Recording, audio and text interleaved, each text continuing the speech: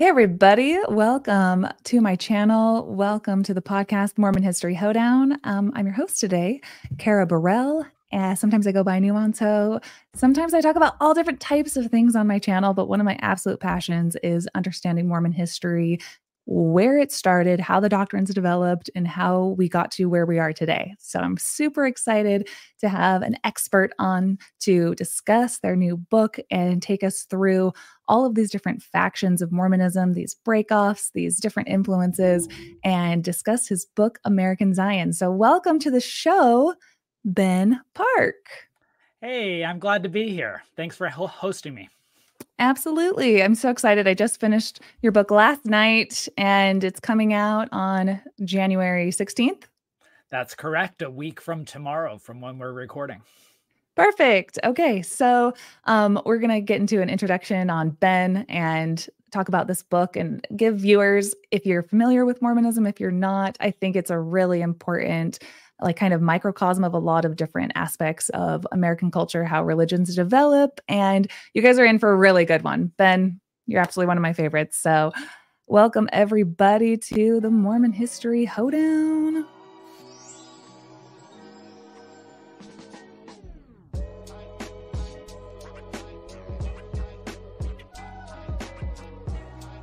All right, Ben, give my viewers a quick introduction of your background, your expertise, and let everyone know why you're the coolest person to listen to right now.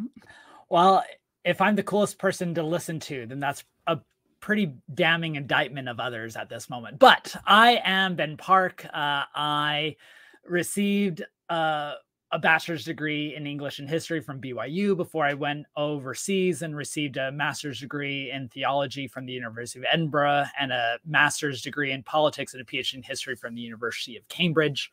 I taught at the University of Missouri for 2 years before coming to Sam Houston State University, which is where I currently teach. I am the author or editor of 5 books now. The book that I'm probably most known for in these circles are Kingdom of Nauvoo, The Rise and Fall of a Religious Empire on the American Frontier. And then, of course, my new book coming out next week is American Zion, A New History of Mormonism. Amazing. So I've been a huge fan of yours for a long time from reading Kingdom of Nauvoo, and I'm really excited to read this new book and give people kind of if somebody sees this book at a airport and they're looking for something to read, maybe they're familiar with Mormonism, maybe they haven't. Who did you write this book for and why should people read it?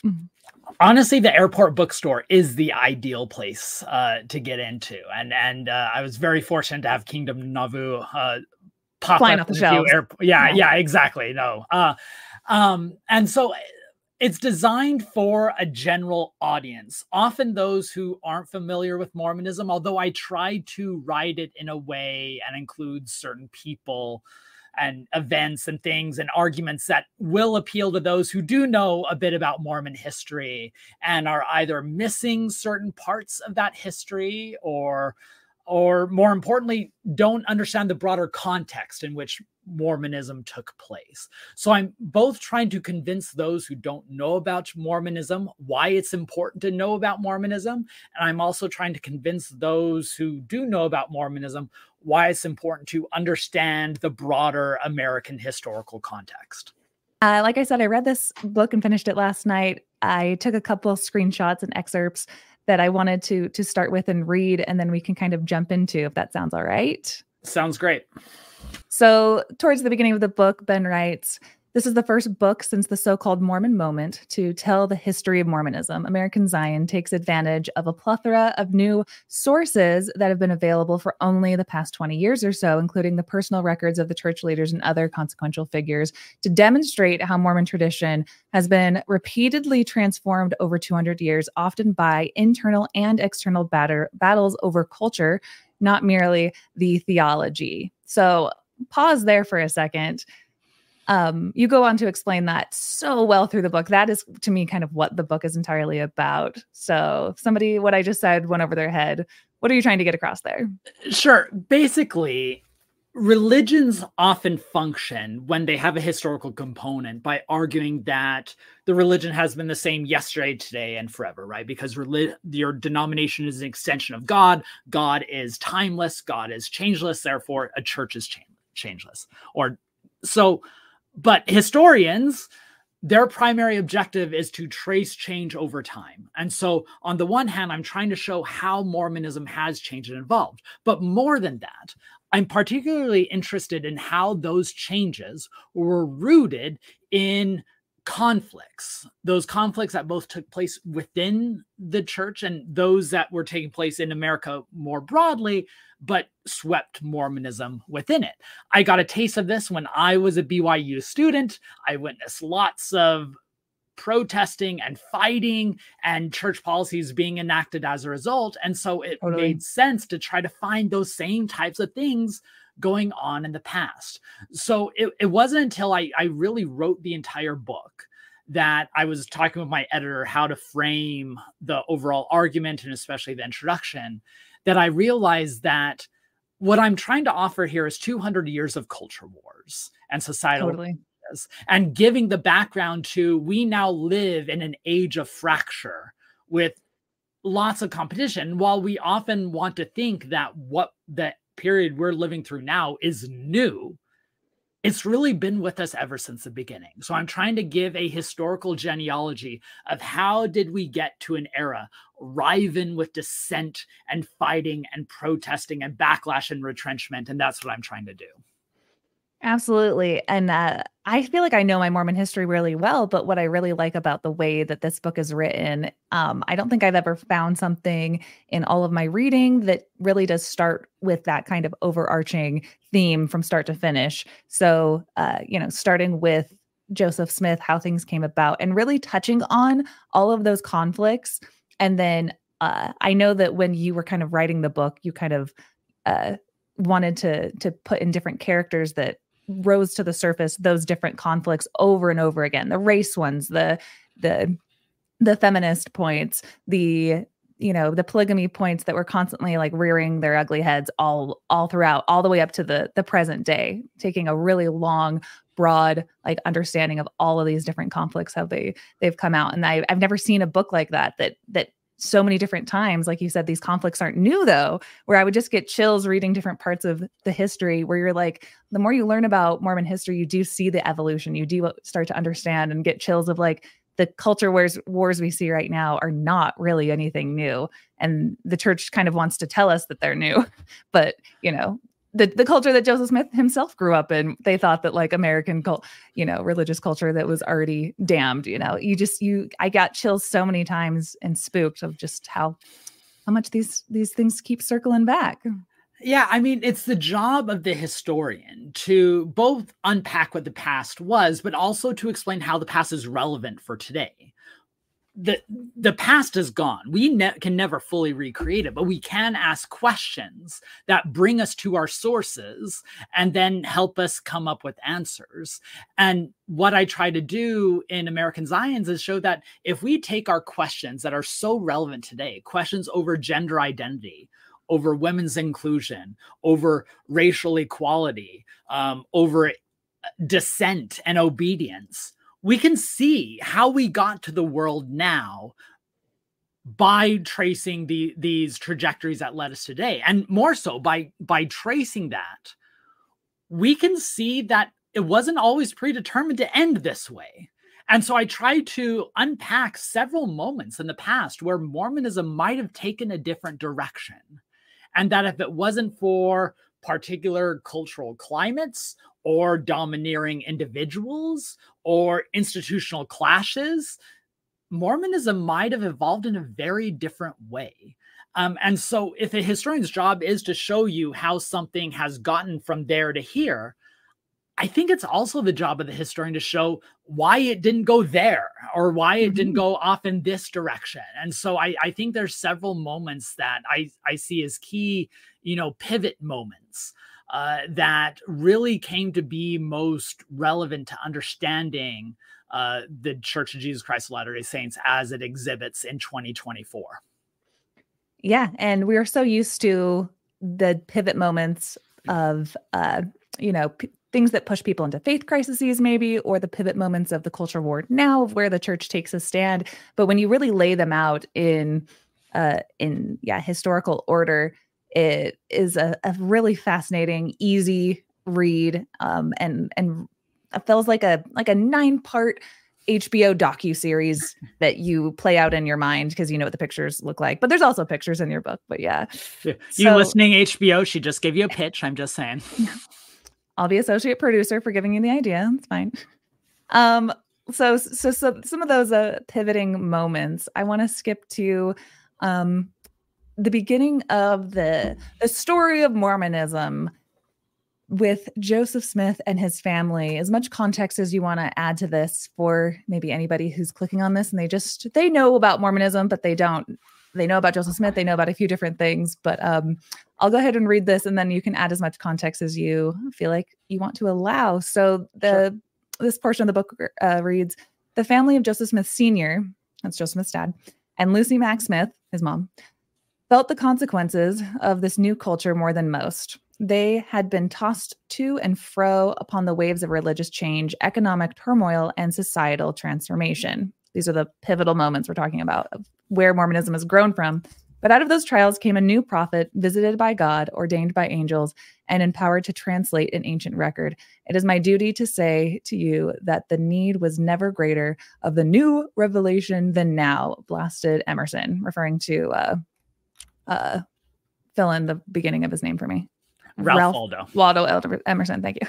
To a shocked gathering at Harvard ministers to be in 1837. Though Emerson blanched at the type of revelation and especially the revelatory authority that eventually flowed from Joseph Smith Jr., he appreciated its audacity. So much we could expand upon every couple of words in there, but I think to really understand the beginnings of Mormonism, it was this, burned over district and all of the societal transformation of this new country coming in, and what a perfect opportunity it was for Joseph Smith with his talents to birth, this new religion that could have gone so many different ways. So tell me more about how Mormonism started. Yeah, I think it's sometimes easy to forget that Joseph Smith was born at a point when America was a brand new experiment. They're just a generation removed from declaring independence from Britain, and religious liberty, or the freedom to practice the religion of your choice, was a brand new idea to many. And while that was exciting, and there was exciting for religious experimentation and economic adventuring and lots of chances to pave your own way in America, that also brought some daunting challenges. And I think so. A little too much freedom. A little too much freedom, as you might tell your children. There was, with Joseph Smith's grandparents, they kind of reaped the benefits of what this new world offered, in the sense of where they received new financial stability, they experienced new religious denominations, and they're mostly happy with how the world was, evolving. Whereas Joseph Smith Sr. and Lucy Mack Smith, they experienced some of the downsides of this new religious and economic marketplace, to where they become spiritual wanderers, and Lucy Mack Smith is terrified that they're never going to find religious harmony in their home. Joseph Smith Sr. ends up not being a smart financial investor, and he loses a lot of their money. And so they move from the dream of owning their own property to being renters for several years. And so what we call the democratization of America, right? The broadening of this democratic impulse and the chances and experiments and challenges for these early Americans, it brought them to a point to where they're seeking for solutions for a world that seems to be teetering out of control.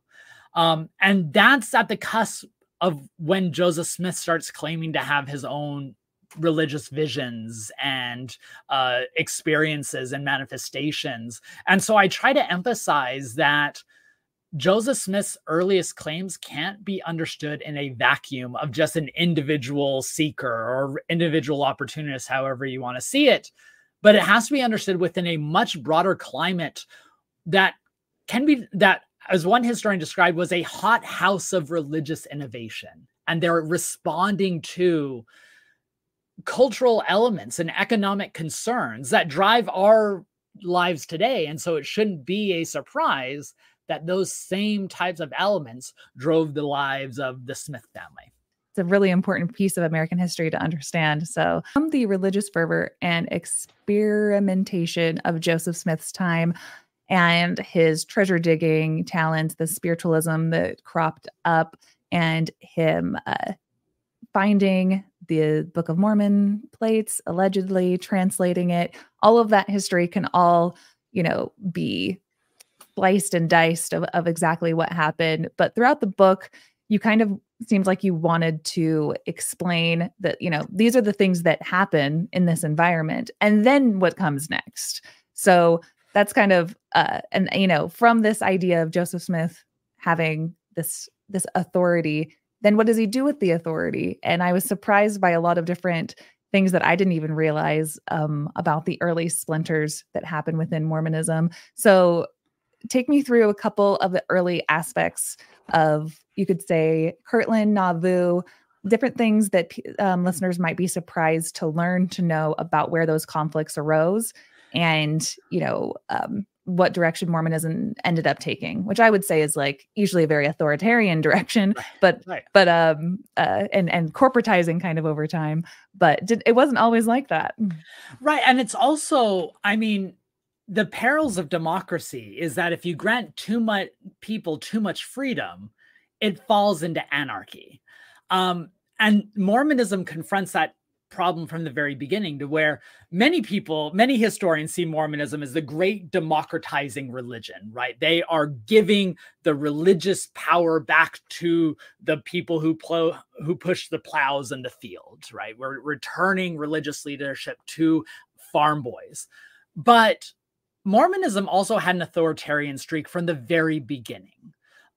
Joseph Smith granted a leadership structure that, yes, you didn't have to have a degree in divinity to lead, but you also needed to have, permission from the leader, Joseph Smith. And so it's one of these paradoxes of democratic religion that you want to grant universal power, but within a certain confinement. So I'll talk about two specific examples in 1830, right? Within the first year of the church being organized in April of 1830, you have a number of challenges to Joseph Smith's authority. First, within his own household, I think Emma Smith starts having some concerns within months of the organization of the church. She doesn't attend the organization. She seems a bit standoffish for a bit. And I think part of it, she was worried about, what is this going to mean for my life going forward? A tension that she's going to be dealing with for the next 14 years. But also, what is her role going to be in it? And Joseph Smith ends up dictating a revelation to her that, and later is canonized as D&C 25, the first revelation that's, dictated to a woman. And it kind of, it provides a vision of what gender is going to be like in Mormonism, where women can be exhorters and they can be expounders of scriptures, and you can put together a hymnal, but you're not going to hold the priesthood. And I really think it's important that when Joseph Smith is dictating these things, it's not coming out of nowhere.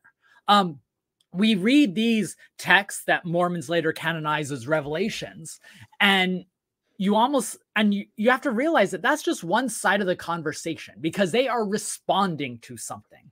And to be able to understand what they're responding to, you have to get into the context. So Joseph Smith's revelation on the role of women in early Mormonism is in response to concerns by Emma Smith and others. And as a result, ever since then, women who are in some way affiliated with or neighboring to Mormonism are going to be coming up against or reacting to or appropriating those principles that were written down by Joseph Smith in summer of 1830. One other challenge that year, Joseph Smith soon finds out that his second in command, Oliver Cowdery, and several other leading men in the church, like David Whitmer, are starting to follow another member of the church who is claiming to have revelations that he sees in a seer stone, the same process through which Joseph Smith had dictated his revelations. So that brings and up he's like, no, only me. Right, exactly. And I think that's another main pivot point, because up until that point, there was nothing in the church that said, hey, everyone, go find your seer stones and read your revelations, and that's how God's going to speak to you. That would have been one particular direction for Mormonism, but Joseph Smith steers in another direction. He dictates a revelation and says only through Joseph Smith is God going to speak. And that, re-emphasize a certain kind of authoritarian direction that's going to curtail what they see as the excesses of democracy. And so just there in that first year, 1830, you see two of the central tensions of Mormonism that the faith struggles with ever since. What is the role of women? And what is the role of democratic dissent versus authoritarian control?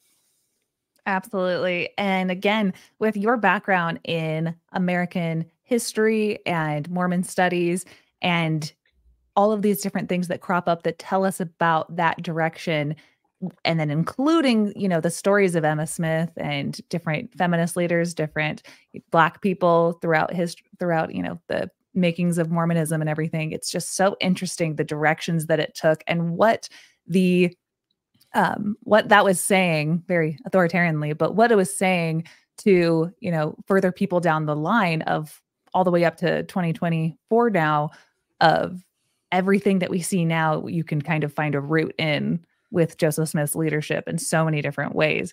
And the voices of the marginalized and the American history of, those outside influences, like the quote that I read at the beginning, all playing major roles and factors in all of those decisions that we deal with now. So it's right. It's so interesting. And just a few months after the episode I just talked about, you got the first Black convert to Mormonism, a guy by the name of Black Pete in early Kirtland, Ohio, who is seen as a leader of the branch that they had there. And he, leads them in ecstatic worship services. And within months, he is out of the church because, again, church leaders take a different direction. That's a bit too crazy. We need a bit more cultural respectability. That's not what we've signed on with. And so Black Pete is lost to history as a result. I mean, we don't know his full name. We just know what they referred to him in the newspapers, which was Black Pete. And so once again, you have this tense history of racial inclusion versus exclusion that was present as early as January of 1831, and Mormonism is still struggling with in January of 2024. Exactly. Would you mind going into a little bit more of the history of race? And I'd love to talk about the history of women's roles and circle back to that in a second, because that's a major part of the book where so many different feminist leaders. I used to not even like to throw around the word feminism in relation to my name, but when you understand, because there's so many characters throughout history who've just given us the rights that we enjoy today, and telling their stories are so important. So would you mind telling me a little bit more about how the racial doctrine and policies developed throughout Mormon history, and kind of what the influences inside and outside, what those battles and conflicts were like? Yeah, the evolution of Mormonism race, simple topic. First, it's important to note that Mormonism is born in an era where racial ideas, especially connected to religion, are in flux. You have a growing slave empire within America, and with that, a growing pro-slavery theology that you see in certain segments in the nation that I think are going to end up influencing Mormonism, at the same time that you have a growing abolitionist theology coming out of the North. And those things are going to be in competition. You also have debates over, are all races descended from one ancestor, or do we have multi-racial lineages that had never met and therefore should always be separate? Those are all questions that people like Joseph Smith and others are trying to answer. Mormonism's answers are never fully consistent, nor are they fully coherent in the form of being, systematic. They're often inchoate, they're evolving. We have in the Book of Mormon the statements that all are like unto God, black, white, male or female. But then you have Joseph Smith when he ends up producing a book of scripture called the Book of Abraham that speaks of a racial curse, although I should note that You don't have many Mormons connecting those passages in the Book of Abraham to those of African lineage until decades later, but at least the seeds of that is there. You have several early Black converts to the faith, both men and women. Some Black men who hold the priesthood, like Elijah Abel, who is ordained by Joseph Smith to a 70 in Kirtland. You have several other Black members like Jane Manning James, who are full members of the community in Nauvoo. And then you start seeing a bit of a hardening. Now, I should say there's not some Edenic, great, racially inclusive period of the church in Kirtland and Nauvoo. Just as Joseph Smith was allowing Elijah Abel to both be ordained to the priesthood and exercise the priesthood, he's also signing city ordinances in Nauvoo that outlawed interracial marriage. So, right, I need to make clear that there's no racial universalist or early Mormonism that, they lost. But there were some policies that were scaled back. And I think a lot of those policies get scaled back in the late 1840s when Brigham Young finds out, discovers through several Black members of the faith that one of the greatest fears of Northern white men was coming true in Mormonism, which is if you allow an interracial congregation, that's going to result in interracial sex, because you have several Black members of the faith who end up marrying or at least becoming affiliated with white women. And that's where you draw the line. And so you see William McCary in Winter Quarters, later Walker Lewis's son, Enoch Lovejoy Lewis, out in Massachusetts. They both get caught with white women, and Brigham Young declares that interracial relationships are appalling. We need to do all we can to stop it. And that's what results in the early 1850s with him declaring that there is a curse placed on those who are descended of Ham, and that they shall never hold the priesthood. And it's at that same time that Brigham Young declares Utah to be a slave state, although he clarifies it's a different type of slavery than the South, but maybe we can go into that topic another time.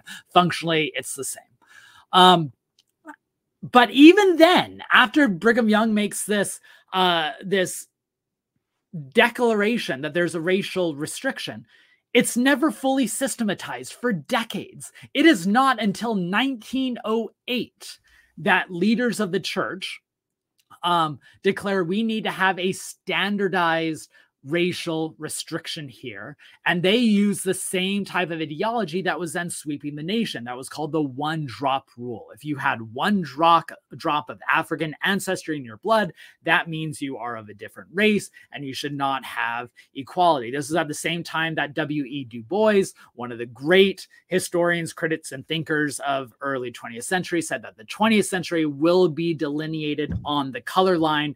Mormons drew their own color line in 1908. Why in 1908? Many of the early Black pioneers had died by then. They had been the living memories of a time where they previously had. I saw someone comment about Joseph Smith being sealed to a Black servant. That was Jane Manning James. She claimed that Joseph Smith had offered a sealing to her in Nauvoo. And so she's saying, how do you square that with the fact that now you're not allowing me in the 1890s to enter the temple? Because by then they had a policy that those with African lineage could not enter the temple. And Joseph F. Smith and others were like, well, Joseph Smith wouldn't have offered some kind of sealing. We need to come up with something else. So in 1894, they offered to seal Jane Manning James to Joseph Smith in proxy as a servant for eternity. And yet Jane Manning James wasn't even allowed in the temple to participate in that. Someone acted as proxy for her, as Joseph F. Smith acted as proxy for Joseph Smith. And that's where that sealing happened. And then that policy that was initiated in 1908, that was formalized, remains in place for 70 years until 1978, when the church ended that racial restriction that both barred Black men from the priesthood and Black women from temple rights and full membership. We could talk about the whole lead up of what led to that overturning, because that's a fascinating story. Got to read the book for that. Right. But even after, I should emphasize, even after 1978, there were lingering racial problems. And I actually detail in the book how how there are many Black members of the faith who are like, hey, it's great that that restriction is gone, but some of the theologies that undergird that restriction are still in place. And until we confront that, we're going to continue to have major problems. And it's not until 2012 when a BYU professor spoke out loud these theological doctrines that had mostly been kept silent, that the church's like, oh man, now we need to actually directly renounce this. And that's when we get some of the most direct statements by the church renouncing their past doctrines. Yeah. And I wanted to pull up a slide here about, the Gospel Topics essays. And till I find the slide, could you go into a little bit more about, since most of my audience are ex-Mormons and people who have deconstructed the faith for one of the many reasons of, I think it's what Mariah said about the lack of discernment happening that I can't find right now. But, a lot of my ex-Mormon audience have seen these conflicts through time and said, how could you not know that the Black people are equal? How could you not know these things? They seem to be behind the times. And the church not ever really wanting to put, the Gospel Topics essays across the pulpit in general conference and not actually make it clear what their stances are on these things that allow people to sweep it under the rug and not confront what marginalized people within the church actually, faithful marginalized people within the church actually go through. So in the context of everything that you understand and know about Mormon history, how has the church dealt with in the past and what is it doing now to never announce to the membership when the changes are going on and what kind of detriment that does to its membership? No, it's a great question. So one, when it comes to the spirit of discernment and why were church leaders not able to see the toxicity and the trauma that comes from such a policy? And I mean, it's over a century of deep trauma that came as a direct result of racial fears and the embrace of broader American racism. That's a theological and cultural argument, right? Why don't church leaders see that these policies are evil? As a historian, I can't really answer that, right? That's a problem of evil that I'm not really interested, or I'm interested in, but I'm not equipped as a historian. As a historian, what I can do is place their arguments within their historical context. I think that means a couple things. What it does not mean is it's not a scapegoat. It's not saying that, oh, they were just products of their time. I hate when people say that it is presentist to critique Brigham Young for denouncing interracial unions and starting the racial ban. I hate that statement because they're not just because, well, they're prophets and they should discern better. Again, that's a theological argument.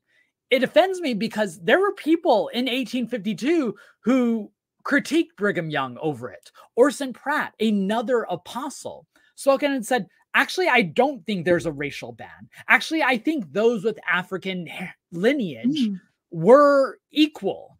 There is no such thing as a curse of Cain. There were people back in Brigham Young's time who were denouncing slavery and denouncing racial inequality.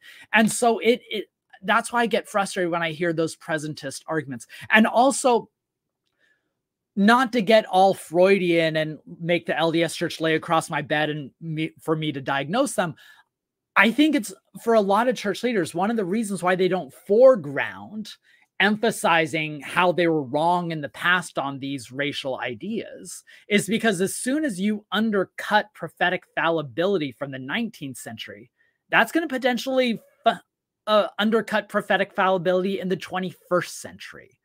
You don't want to say that Brigham Young was a man of his time on race, because then you might say that Russell M. Nelson is a man of his time on LGBTQ material. And so there's always that balance of how do we manage. So you even see this, by the way, with the 1978 proclamation that, ended the racial restriction and granted priesthood and temple rights to those with African descent, and now recasts the restriction as we're looking forward to this long promised day when God would eventually lift that ban and bring it back. If you ask Brigham Young, that day was not going to be immortality. right? That is kind of recasting the history. Now, there were some people later on who said, well, one day God is going to grant a more racially inclusive thing. But that's a later creation. And it speaks to this anxiety of religions, why religions are hesitant to directly address their past, or at least want to frame their past in a certain way so as to not undercut their authority in the present. Precisely. And I love how you said that, Brigham Young wouldn't have been saying those types of things. And going back to what we were saying earlier about the authority, that Mormonism is also a story of where proper authority lies, and the inward and outward battle between all of those things. Let me go ahead and pull up the excerpt. So this is talking about when that racial ban was about to be lifted. Some could not help but highlight what was missing, however. Ever since Spencer W. Kimball announced the end of the policy, church officials have refused to offer an apology for the pain it had caused. For some leaders, it was a matter of principle. Quote, "The history of the church is not to seek apologies or give them," Dallin H. Oaks remarked. He insisted that the word apology does not even appear in Scripture. His position is rooted in a broader anxiety among white Americans. Tell me more about that. Thanks. Yeah, it's one of my favorite writers is the African-American critic James Baldwin. And James Baldwin has said that the original sin of America is white supremacy, and how long white supremacy was systematized in our culture, in our laws, in our politics. And until we actually confront that historical fact, we are going to be excusing and avoiding the major issue. That is much easier to create myths and lies. It's much easier to say slavery wasn't the cause of the Civil War. It's much easier to say that segregation in the South was based more on social ideas and not racial animus. And it's much easier to say Brigham Young was a man of his time, or that God ordained this racial restriction, than to directly confront a system and legacy of white supremacy that many people have benefited from, right? I don't want to admit that my family that I descend from benefited from a culture that privileged those of Anglo-Saxon heritage. And so instead of acknowledging that, I am going to critique critical race theory and other things that directly challenge the foundations of the modern world that I have benefited from. And so in the Mormon context, it's much easier to say that God's prophets were infallible and they were only doing what God wanted than to confront the all too real human origins of and human context of for the evolution of this doctrine. Right on. And I think that is what we as ex-Mormons, I'll say me as an ex-Mormon. I don't know your faith, and you don't have to proclaim it here on the podcast. But me as an ex-Mormon, maybe my audience, that's, one aspect that we are always really harping on, that we understand. And we look at this so-called discernment that we have for so long and this trust in authority leaders, and then where that's broken down. But on the flip side of that, the Mormon argument that I was raised on is a lot of fear, paranoia, anxiety, and resistance to the outside persecution, some of it imagined and some of it real. So I would love to talk about you don't understand Mormon history to me if you don't understand, the true to life persecutions that so many of the saints went through that drove them to Utah to create a lot of these policies and what they were in a response to. So I wanted to read a slide here, and you can tell me more about this, about just there is a lot of heartbreak. I truly, reading this book, felt like you can't also understand Mormonism until you love it first, if that's weird to say. There's so many aspects of just people that you are complicated characters, just like you'd watch a movie and you want to root for them, but you also hate them at the same time. There's so many aspects of that in Mormon history of just, I could still cry though, because their legacies are not something that I always, want to point my family to respecting. But at the same time, a lot of hurt and turmoil has gone on that inform us today. So can you read this? Sure. Do you want to go ahead and read that? Yeah. Do you want me to read both paragraphs there or to start with Smith? Yeah, go ahead and start with Smith, and you can add as much context to that since you know better than I do. Yeah, so the background of this is the global influenza that was taking over the world in 1918 during World War I. That killed millions upon millions of people, including those in Mormonism. Smith was not spared from tragedy. His eldest son, Hiram Mack, died of a ruptured appendix on January 23rd, 1918, after he returned from England. This was only the latest episode in a lifetime of grief for the Smith family. Though he had nearly 50 children from 6 wives, Hiram was the 13th he had to bury. Polygamy multiplied trauma as much as it did wives. But the death of his firstborn son, named after his own father, who was slain at Carthage, somehow stung even more. Smith, always emotional, confessed an overwhelming burden of grief and tears that confined him to his apartment for months. In some ways, he never recovered. Hiram's widow, Ida Bowman Smith, gave birth 9 months later to the couple's final child, who they also called Hiram, named after his father, named after his grandfather. And then later, that same child died along with the mother later that fall. And that's all giving context for when Joseph F. Smith dictated what comes to be known as the Revelation on the Dead that is later canonized as D&C 138. Again, a crucial Mormon document and Mormon moment that can only be understood within this much broader world. And Kara, I'm glad you brought up this point of, crying for some of these individuals. The job of the historian is to humanize these figures of the past, even if you fundamentally disagree with things you do. And you might even say that a lot of them inflicted a lot of trauma and made horrible decisions that hurt other people. The job of the explorer is to explain why they did that. It's very easy to just categorize them as a black hat villain who, is twirling their mustache and trying to decide, how can I inflict pain on people today? But in reality, Joseph F. Smith is a great example for this. Joseph F. Smith had a hot temper. We now know that he likely beat his first wife, that he had a major anger problem. He once nearly beat his neighbor to death. Wow. And he had a fiery temper that ended up framing much of his life. He was also someone whose first memory was seeing his father laid on a slab after he'd been killed in Carthage jail. And that he was forced with his mother to cross the plains without much provisions, left without the resources he was supposed to by the leader of their wagon company. And then later to see that mother die due to a lack of resources in territorial Utah. That trauma is going to frame someone's life. I strongly recommend Steve Taysom's recent biography of Joseph F. Smith, by the way. So that's just Can I add one thing? Yeah, You're please. Talking about Joseph F. Smith, not Joseph Fielding Smith, not Joseph Smith, not Joseph Smith Sr. But you're talking about his father was Hiram. His father was Hiram. He saw him at 4 years old, laid out with his face kind of blown off or something. Blown off. Yeah, no, exactly. Yeah. They said he did not look natural, as you might imagine. And I mean, that's gonna change a person.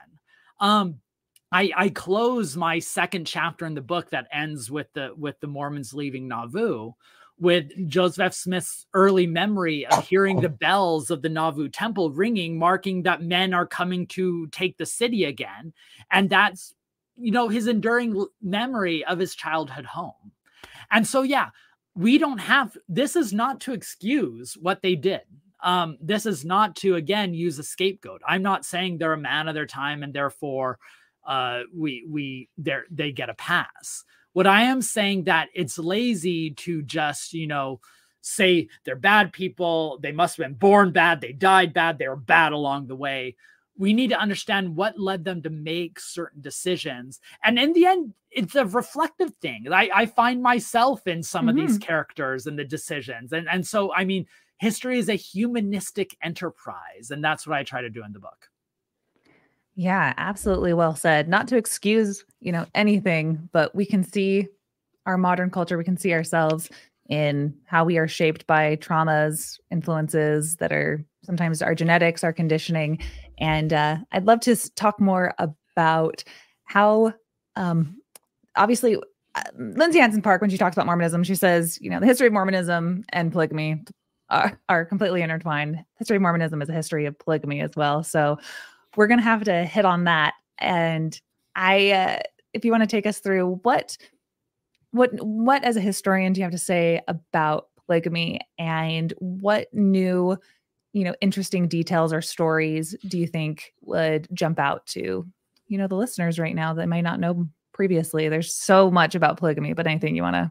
Yeah, I mean, polygamy was, of course, the driving focus or center point for discussing Mormonism in the 19th century. I make an argument that it originates in Nauvoo.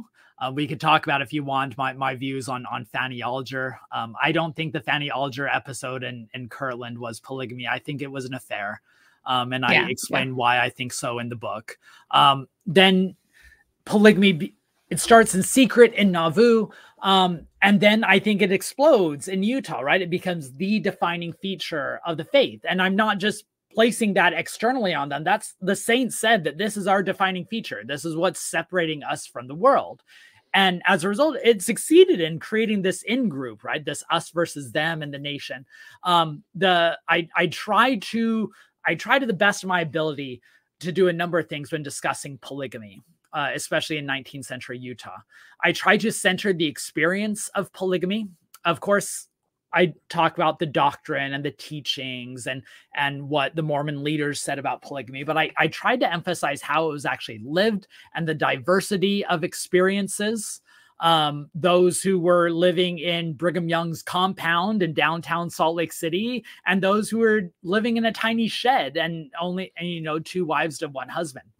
I also try to emphasize how polygamy evolved throughout the 19th century at different points. And then I try to talk about how polygamy fit into the national scene, that you have many people who, outside of Utah, who saw polygamy as America's greatest threat outside of, slavery in the South. In fact, when the Republican Party was founded in the 1850s, they were determined to conquer the twin relics of barbarism, slavery and polygamy. Insert ironic joke about how Mormons later become Republicans. But, and how America ends up legislating and persecuting polygamy plays a huge role in how America ends up defining religious liberty. In fact, the court case that settles polygamy as something that the federal government has the power to outlaw, the Reynolds v. United States in 1877, is the defining Supreme Court decision that determines that people have the freedom to believe what they want, but they don't have the freedom to practice what they want, no matter how sincere your religious belief. And that practice versus belief distinction still governs judicial rulings on religion today. And then, of course, in the 20th century, in looking at the legacies of polygamy, and of course, the growth of fundamentalism in the 20th century, that was a topic that was probably the most surprising to me in writing the book, was how much, not only how prevalent polygamy remained in the 20th century and how big the different Mormon fundamentalist groups grew, but also how polygamy continued to shape the Latter-day Saint Church, that its responses to the fundamentalists or anxieties over the fundamentalists continue to define mainstream Mormonism. The way that the nuclear family became the center for Mormon ideology was in part due to post-World War II domesticity, where the nuclear family became the center for most conservative Americans, but also because it was a way to differentiate themselves from the fundamentalists. And so I think you can't understand modern Mormonism without understanding the continued influence of the fundamentalists.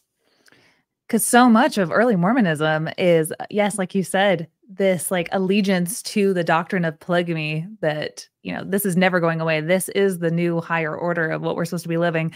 And then once they realize, I love the portions of the book about, manifesto polygamy and then post-manifesto polygamy, and then it's still continuing and the break-off sex and being sent down to Mexico. And that's where, Mitt Romney's family came from, and so many of these different splinter sections, and who actually has the right idea about what we're supposed to be living and all of that stuff. I love those sections of the book, but truly, yes, like so much of your work has to do with talking about this making of this American right and aligning with the evangelical movement, with Republican Party, like you just said, in a reaction to everything that they staked their life on, that they were willing to die for, that they were willing to start these colonies for, they were willing to move out to Utah for, and how interesting that juxtaposition is, that it is like what they live for. And this isn't it Brigham Young who said that there's heaven, there's no monogamy in heaven? That what's that quote from Brigham Young?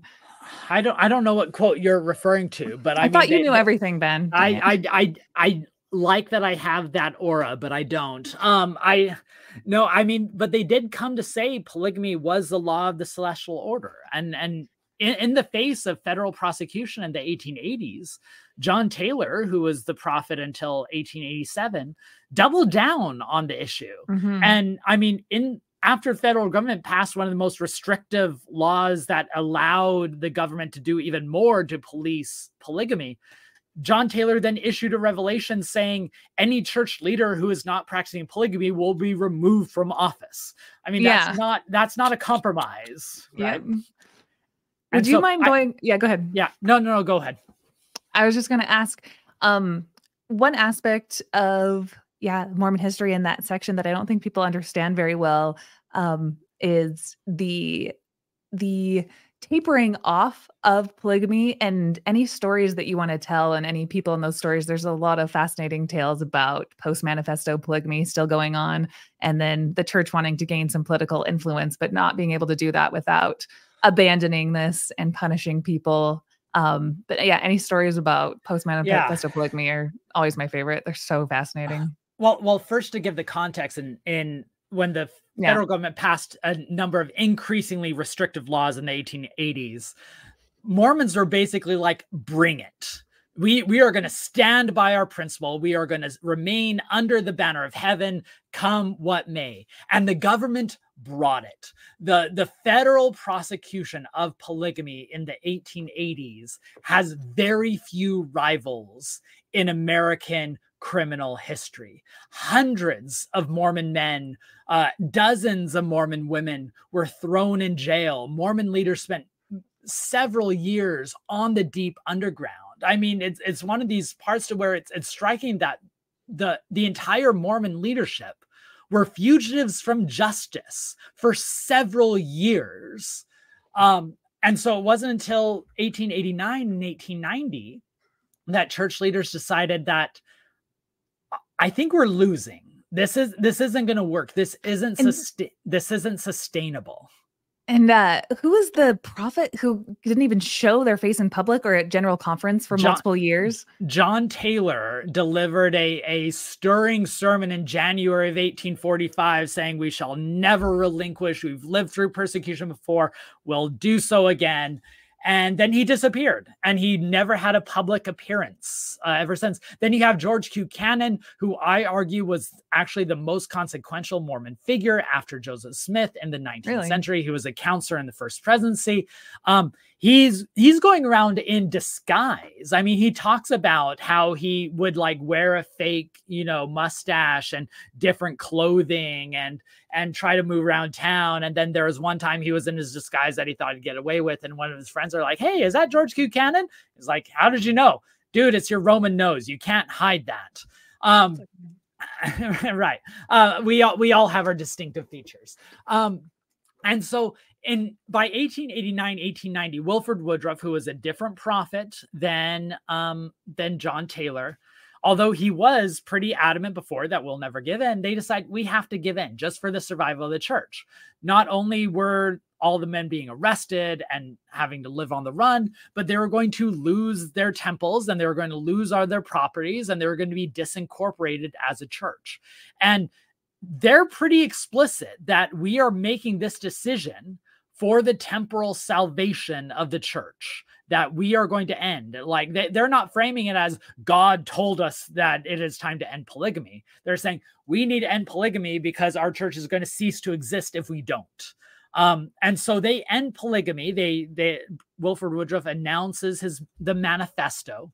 1 week after they present the manifesto in General Conference, the president of the Quorum of the 12 Apostles is sealing one of the other apostles to a plural wife, just to show you like how seriously they're taking it. So publicly they're ending it, but privately they know they have to continue. And so you have several stories. I mean, it's probably several hundred people who enter post-manifesto polygamous unions after 1890. It's not until 1903, 1904, when Joseph F. Smith, who's the president of the church, sends Reed Smoot to be the Utah senator. This causes a national scandal because they discover Mormons are still practicing polygamy. There's a several-year Senate investigation in Washington, D.C. They tell church leaders, look, your church is going to be gone if you don't give in. And so Joseph F. Smith issues what comes to be known as the Second Manifesto in 1904, which is basically, hey, we're serious this time, guys. We're really giving up polygamy. Although they didn't. And there were still others who were practicing polygamy after that. It's probably not until 1908, 1909 that Joseph F. Smith and others are like, all right, now we actually need to start cracking down and stopping it. And there is a division there. It seemed like they had a belief that, well, we're not sanctioning polygamy anymore. But if members go off and do polygamous sealings on their own, that's not our fault. That's on them, right? We're just not sanctioning them. And so you have lots of stake patriarchs and sealers going around continue to seal polygamous sealings. So my favorite anecdote to answer your story of these crazy stories is this stake patriarch who gets caught up in an investigation of what's going on. And he tells the story and he says, well, I was sealed to a plural wife on this date in this temple in this year. And they said, all right, who was the person who sealed you? And he goes, I don't know. They were wearing a mask. And they're like, well, why were they wearing a mask? To hide their identity so that when you interview me, I would not be able to tell you who it was. So it's a far cry, right, from the full transparency of having the sealer's signature on your marriage certificate. But like, that's how far they were committed to polygamy. Kathleen Flake, a wonderful historian of Mormonism, once said that if the federal government outlawed the rite of baptism, Mormons would have been digging fonts in their basements and continue to practice baptisms, right? That's how they believed polygamy was fundamental. And so that's why for many, you don't give up fundamental doctrines. You don't. And so that's where Mormon fundamentalists comes from. And that causes a deep anxiety in the church because of the 1930s, when you have this growing organized fundamentalist movement who are claiming the Latter-day Saint Church is in apostasy because they are not practicing the doctrine according to Joseph Smith, which clearly included polygamy. Church leaders are like, all right, we need to come up with a narrative to explain. And so they say, all right, we can't have that fundamental doctrine. But here are some other fundamental doctrines that we can emphasize. The literalism of the Bible, Joseph Smith's first vision, prophetic infallibility. And so Mormonism ends up retrenching on those other issues in response to the anxiety that was raised by the fundamentalists.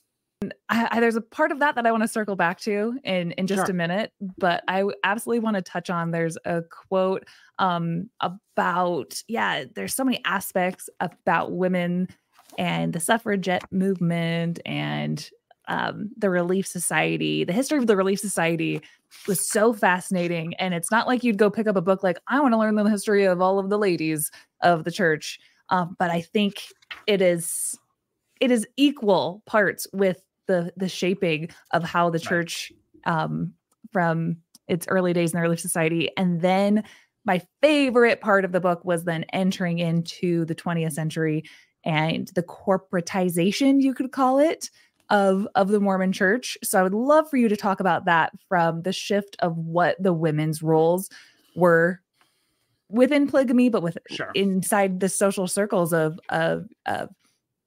just being these these helpers in society, and also trying to change the church in the ways that they saw fit, all of those aspects. And then the church always siphoning their leadership and putting the kibosh on it to what we see today. But again, like, as I started this podcast, I was like, there's so many things where it's like Mormonism didn't always start so authoritarian that way, but it obviously had the seeds to grow in that authoritarian way. But the corporatist way, like the evangelical, like right-wing way, those all had influences, right? So there's a quote that says, yeah, and I had the quote that you had teed up before. I've already turned to it in my book.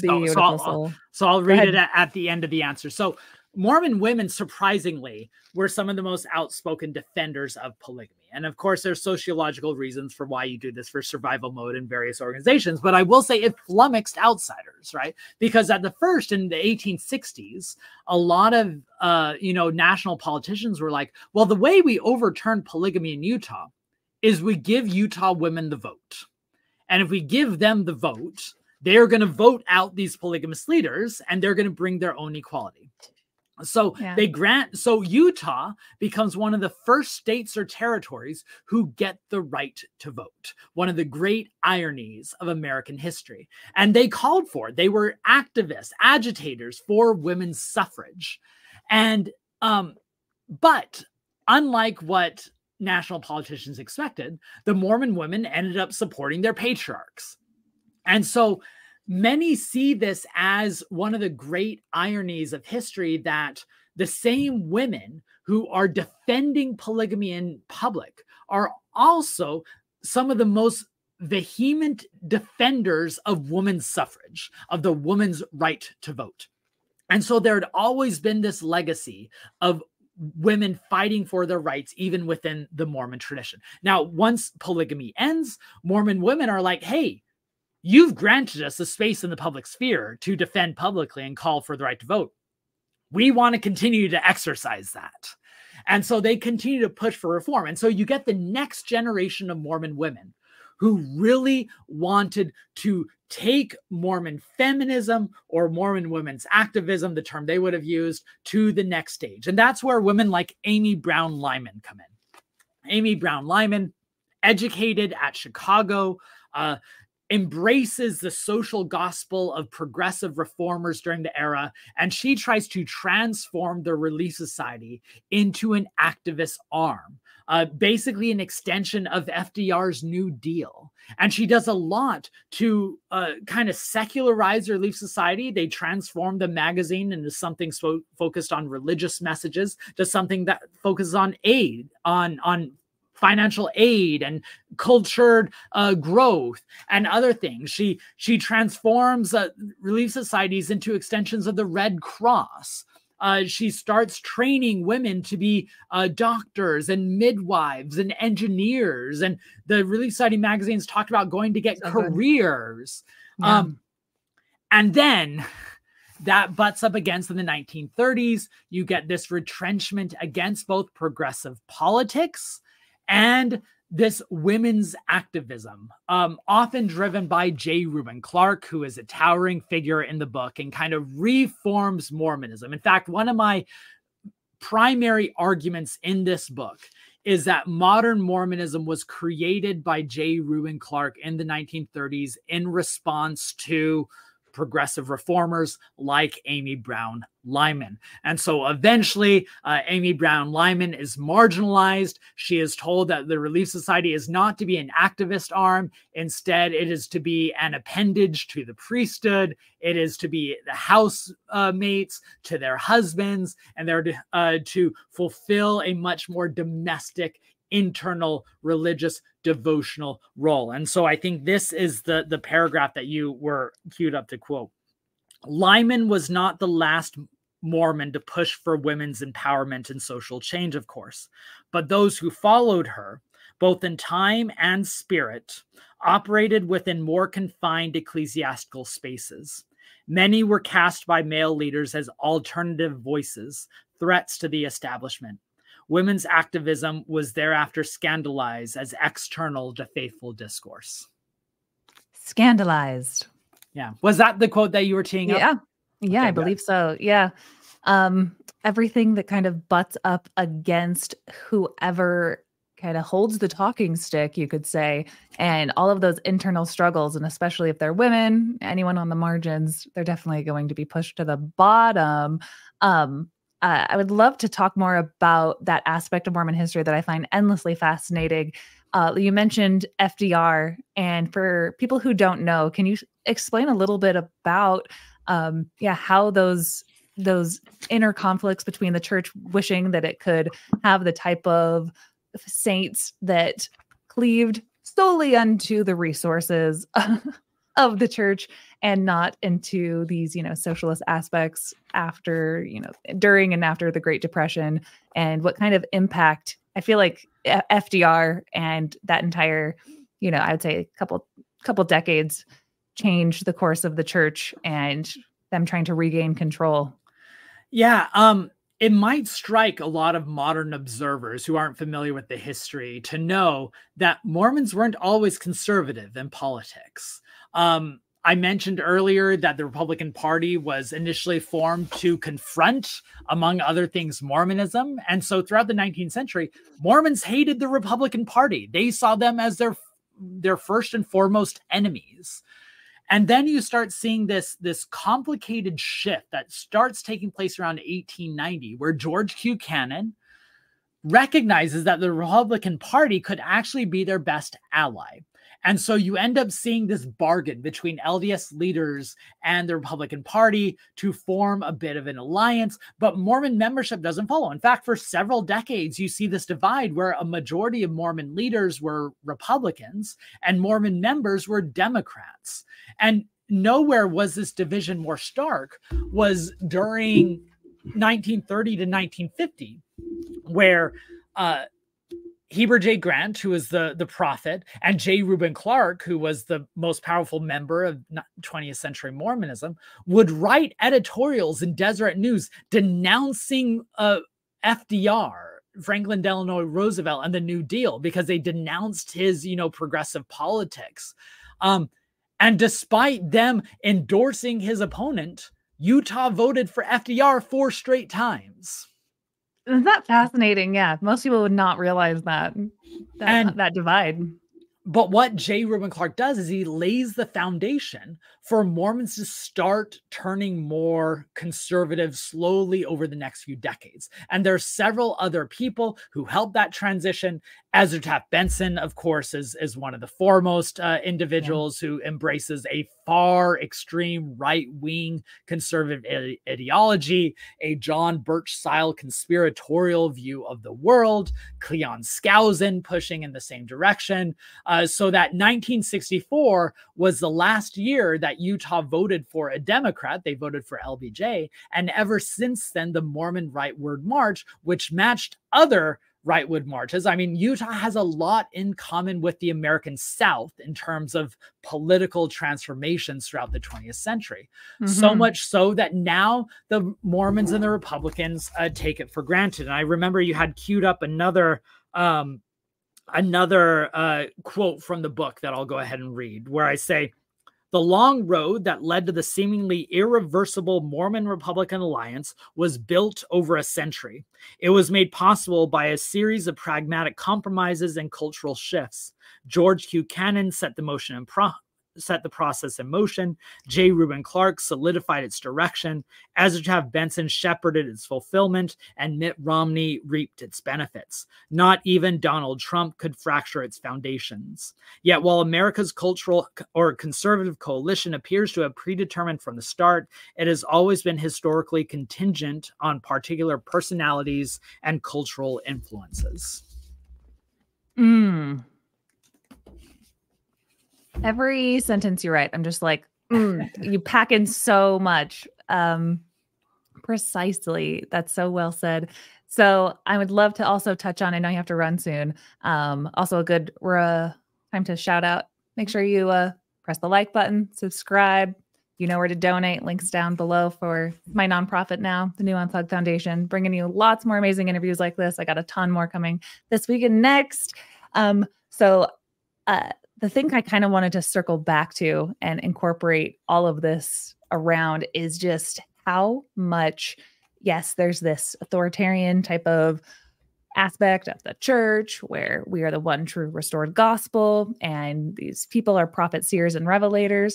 And then the coalition, you could call it, this alignment of where we find ourselves today. So you mentioned a bunch just now of these different turning points, especially Ezra Taft Benson being a huge one, being very conspiratorial. I think you have a quote in the book about how he was trying to run as vice president of the United States and tried to get the okay from Elder McKay to do that. And Elder McKay said no. To serve on the campaign, to be the vice president on George Wallace's campaign. George Wallace, the Alabama just governor. Crazy people. Famous. He's the guy famous for saying segregation today, segregation tomorrow, segregation forever. We were one. Right. We were one David O. McKay approval away from Ezra Taft Benson being his vice presidential candidate. Pivotal moments like that, you know. So there, and then didn't you mention then a couple months after that, yet still, Benson gave a talk in conference, his famous one where he called out MLK.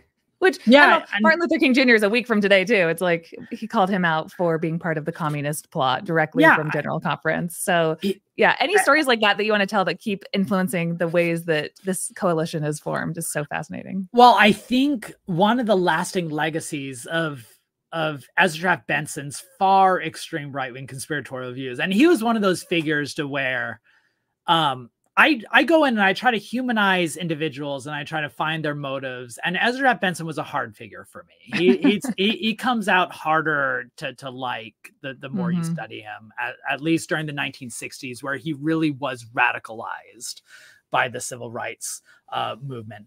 And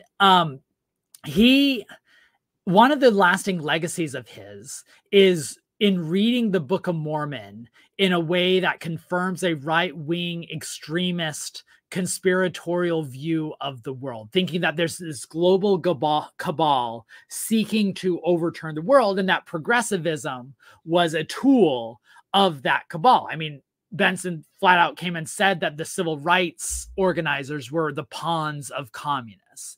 And so that same legacy still shapes Mormon discourse today, where they denounce progressive politics as being communistic. And as Ezra Taft Benson taught us, communism is of the devil and needs to be opposed. And also this grander speculative conspiratorial thinking is what lays the groundwork for how 40% of Mormons in America believe Donald Trump's lie that the election was stolen, right? I mean, those types of ideas don't pop out of nowhere. They're built on the foundations that have been laid by historians in the past, or by historical figures in the past. And so what I try to show in the book is that we're living in the world that was created by these decisions and ideas that appeared decades ago. And not until we confront those things can we see how to untangle ourselves from that history. I did pull up this quote. I wanted to read maybe the top of it. So much of Mormonism has to do with, like you said, kind of finding a place within the doctrine to be able to manifest certain religiously racist ideas, and how much Native Americans and all these different aspects of what it means to be indigenous to the American continent in Mormonism, to be like a Lamanite and a Nephite, and that your skin turned dark from disobedience and it can be turned light through adhering to what these white Mormon men kind of have to say, and how many people throughout Mormonism have actually been converted, indigenous, white, whatever, to those types of ideas, and how that is, it just has these deep roots that are still kind of sick within our culture sometimes today. And I wanted to read this quote, and then if you can kind of just give us your summation of how everything that we've talked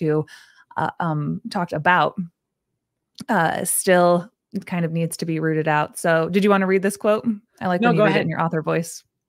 Sure. Which do you want to start the indigenous saints? Okay. At the top of the. Yeah.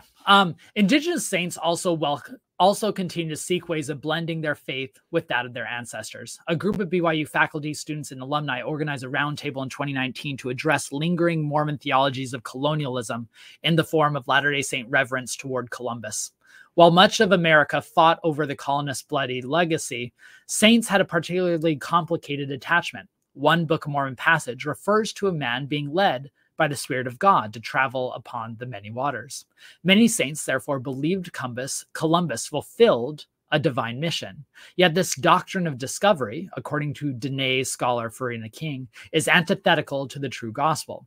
Sacralizing stories of colonialism and conquest have blinded and misled members about the complexities and realities of the past and their constant relevance to our present and future. Ronnie Joe Draper, a UROC professor at BYU, accused these ideas of providing a prophetic veneer to an expression of white supremacy. Yeah, so Amazing. one of my main goals in the book is not just to talk about race and foreground the story of race within. Oh yeah, it's about a lot of things. It's about a lot of things. Yeah. But not and it's not just to foreground race, but also to foreground the voices of marginalized races in Mormonism, right? I didn't just want to talk about the Mormon theology of Lamanites, right? This placing a Book of Mormon framework on an existing idea of white supremacy that disenfranchised and disinherited Native Americans throughout several centuries. But I wanted to show how Native American Mormons struggled with that. I talk about Lacey Harris, a BYU student in the 20th century who wrote a wonderful essay talking about his attempts to square his Navajo heritage, or his Ute heritage, with his Mormon teachings, and in the end deciding he couldn't do it.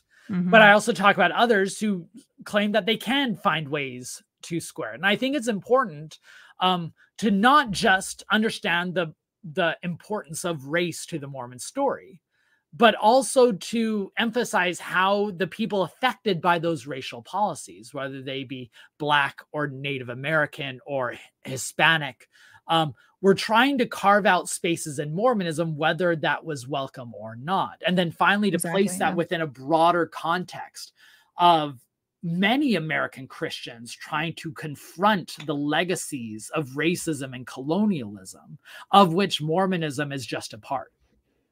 Mm-hmm.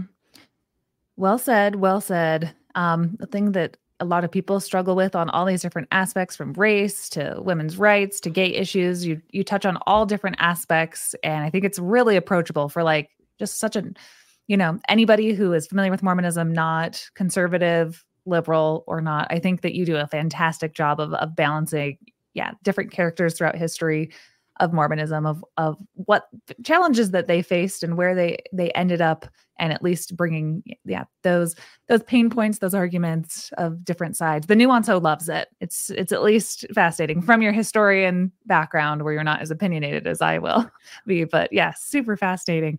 So I have one last question for you, and then you can kind of tell me what anything else that we didn't touch on that you'd want to share. So many people only became familiar with Mormonism where, if I put that in a headline on my YouTube channel, more people are likely to click on it than they would maybe 10 or 15 years ago, sans the fact that YouTube wasn't around as much. But you know what I mean? The Mormon moment, so to speak, of, you could say, the Olympics, Mitt Romney running for president, the Book of Mormon musical, and different aspects of just Mormonism, their faith, people wanting to know what we believe, or I used to believe, what all of this Mormonism is about. So if you could take me through a little bit about this Mormon moment in history that's cropped up over the last few years, and how you think the church has responded to it, and Latter-day Saints themselves, how they have either, you could say, capitalized on it, or what kind of impact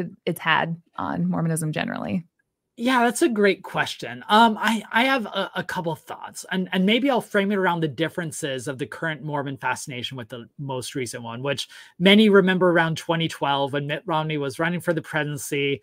We had the Book of Mormon musical introduced on Broadway, winning basically every Tony Award imaginable. We had Clark Christensen on the cover of Forbes. I mean, there really was a Mormon moment. And now we have, Daughters of a Cult, the great new series on Hulu. We had Under the Banner of Heaven last year. And I'm wondering, because I think there's something different about the Mormon moment now. The a little bit darker. Yeah, no, that's it. It's a bit darker. And I think back in 2012, it was almost a moment of awakening, right? It was a wake of the Olympics, and they were just trying to, what is this religion?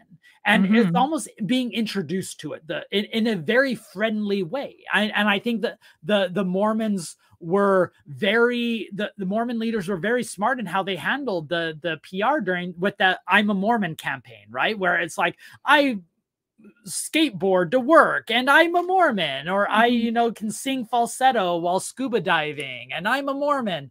And I think that whole thing humanized the saints in a way, and it was an introduction.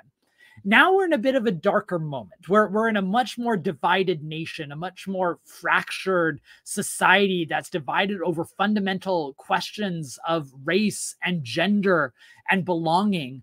Like a culture war that the church has kind of picked a side on. And that, so instead of being kind of like these warm, bubbly, everyday neighbors, Mormons are looked to, and in a way presenting themselves as an embodiment of one side of the culture wars. If anything, Mormons are doubling down on these issues of gender that are increasingly becoming the harbinger of the modern culture wars. And so Mormons are being looked at as an embodiment of the role that religion continues to play in modern America, for good or ill. And for many people, for ill, right? Seeing this idea that, why are religious beliefs still driving a seemingly secular democracy where we're supposed to be divorced from the church, right? There's not supposed to be a relationship between church and state. You're talking about Utah? Yeah, Utah in general, but America, right? We're in a moment of, I just came back from the American Historical Association this last weekend. And one of the most important themes that nearly everyone is talking about is the rising Christian nationalism, right? This idea of someone's extremist white Christian nationalist belief driving their politics. We currently have a Speaker of the House who is a outspoken Christian nationalist, and we have right-wing evangelicals driving the Republican Party in a certain direction.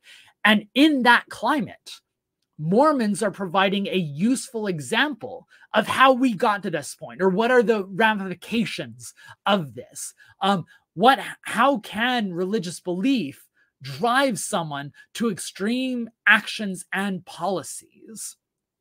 And so that's why you see a lot of emphasis on fundamentalists. That's why you see a lot of emphasis on, the crackdown on LGBTQ inclusion, or now the transsexual issues. And so I think a lot of reactionary politics, which I didn't realize when I was Mormon, that a lot of my faith and politics were a reaction to what was happening outwardly, and not just like spurred because it was true. But yeah. Right. So I think, and you can almost, not to get too meta, but you can almost see the differences in the books that come out during this time to introduce us to Mormonism. Matt Bowman wrote a wonderful book, The Mormon People, that came out in 2012 in the midst of the Mormon moment. And it really is, in some ways, a triumph of, this is how Mormons got here as part of the great American experiment. Hurrah for pluralism. Whereas my book, which is also a product of its age, is hey, we need to understand how we got to today's fault lines. We need to understand why we are at this moment of major cultural clashes. And I really hope American Zion, as part of a much larger corpus of scholarly work going on outside of Mormonism, but I really helps us understand how we got to this moment where religion has become such a divisive topic in America. Yeah, let me read. I actually do want to read the top of this page now, because it goes perfectly in with what you were just saying. Ben writes, deeper political divisions are found between generations. A 2020 survey revealed that while 80% of Mormons over the age of 40 voted for Trump, only 43% of those below 40 did. Indeed, Mormon millennials exhibited a much more progressive view than their predecessors, with only 46% leaning Republican, a figure that paled in comparison to young Mormon voters only a decade earlier. animated by issues like social justice, racial equality, and gender rights, and building on longstanding Mormon support for immigration. The rising generation of saints appeared anxious to take the Mormon vote in a new direction. Digital technologies and social media have enabled Latter-day Saint liberals to organize as a minority faction within a minority religion. So fascinating. So many good stories that Ben tells within this, of different activists and so forth on both sides, fighting for different things. And yet the very topic that appears most animating among Mormon and millennials, gender and sexuality, is increasingly the hill on which the modern LDS institution, sorry, it's really small on my screen, is willing to fight. So fascinating. Like, I think those are things that we really know, but when Ben lays it out in this entire long, fantastic explanation of one story leading to another, you really get the understanding of why Mormonism itself will die on this hill, and obviously why millennials and other people will not. But yeah, it is increasingly the hill on which the modern LDS institution is willing to fight, making their long-term prospects within the faith an open question. All right. I think it's the great irony that there's a grassroots movement among young Mormons to try to take Mormonism in a more liberal direction. Yet until the church takes a different step on gender and sexuality, I don't see how that movement's going to survive. Either it's going to fail and they become more conservative because they determine their faith commitments are more important than their progressive values, or they're going to decide their progressive values are more important and they're going to leave the church, joining the much larger chorus of those within Mormonism who are joining what we call the faith of the nones, those who are of no faith anymore, which is where a majority of Mormons who leave go. I think they should all go into the Church of Ben Park. Just kidding. Park. I only ask 9% of my followers, so it's a very 9%. I only ask a 9% tithing, so it's a very accommodating faith. I'll beat you 8. I'm just kidding. Dang it. Yeah, people are leaving and they're carving their own path, and it's a wild, wild west in and of itself out here. There's a lot to be said about the post-Mormon journey of where you find yourself once you wrestle with this type of history, but it's important stuff to at least understand what's gone on. And I love the way that you thread all of these different topics through the different characters and all the different influences. I cannot speak more highly of this book, American Zion. So it's available everywhere, January 16th. And Ben was kind enough to let me get the PDF of it, and I actually listened to it on my Speechify app. I wish they would sponsor me, and I had Gwyneth Paltrow's AI voice reading it to me. So I was like, ooh, the book before it's even out with a celebrity voice in my ear. So I breezed right through it, and it was really, it's a page turner if you are into just digesting Mormon history like I am. So I hope everyone picks it up. If you aren't, then get the hell out. It's fascinating stuff, especially the way that Ben reads, and then pick up Kingdom of Nauvoo too. Anything else we didn't get to that you wanted to say?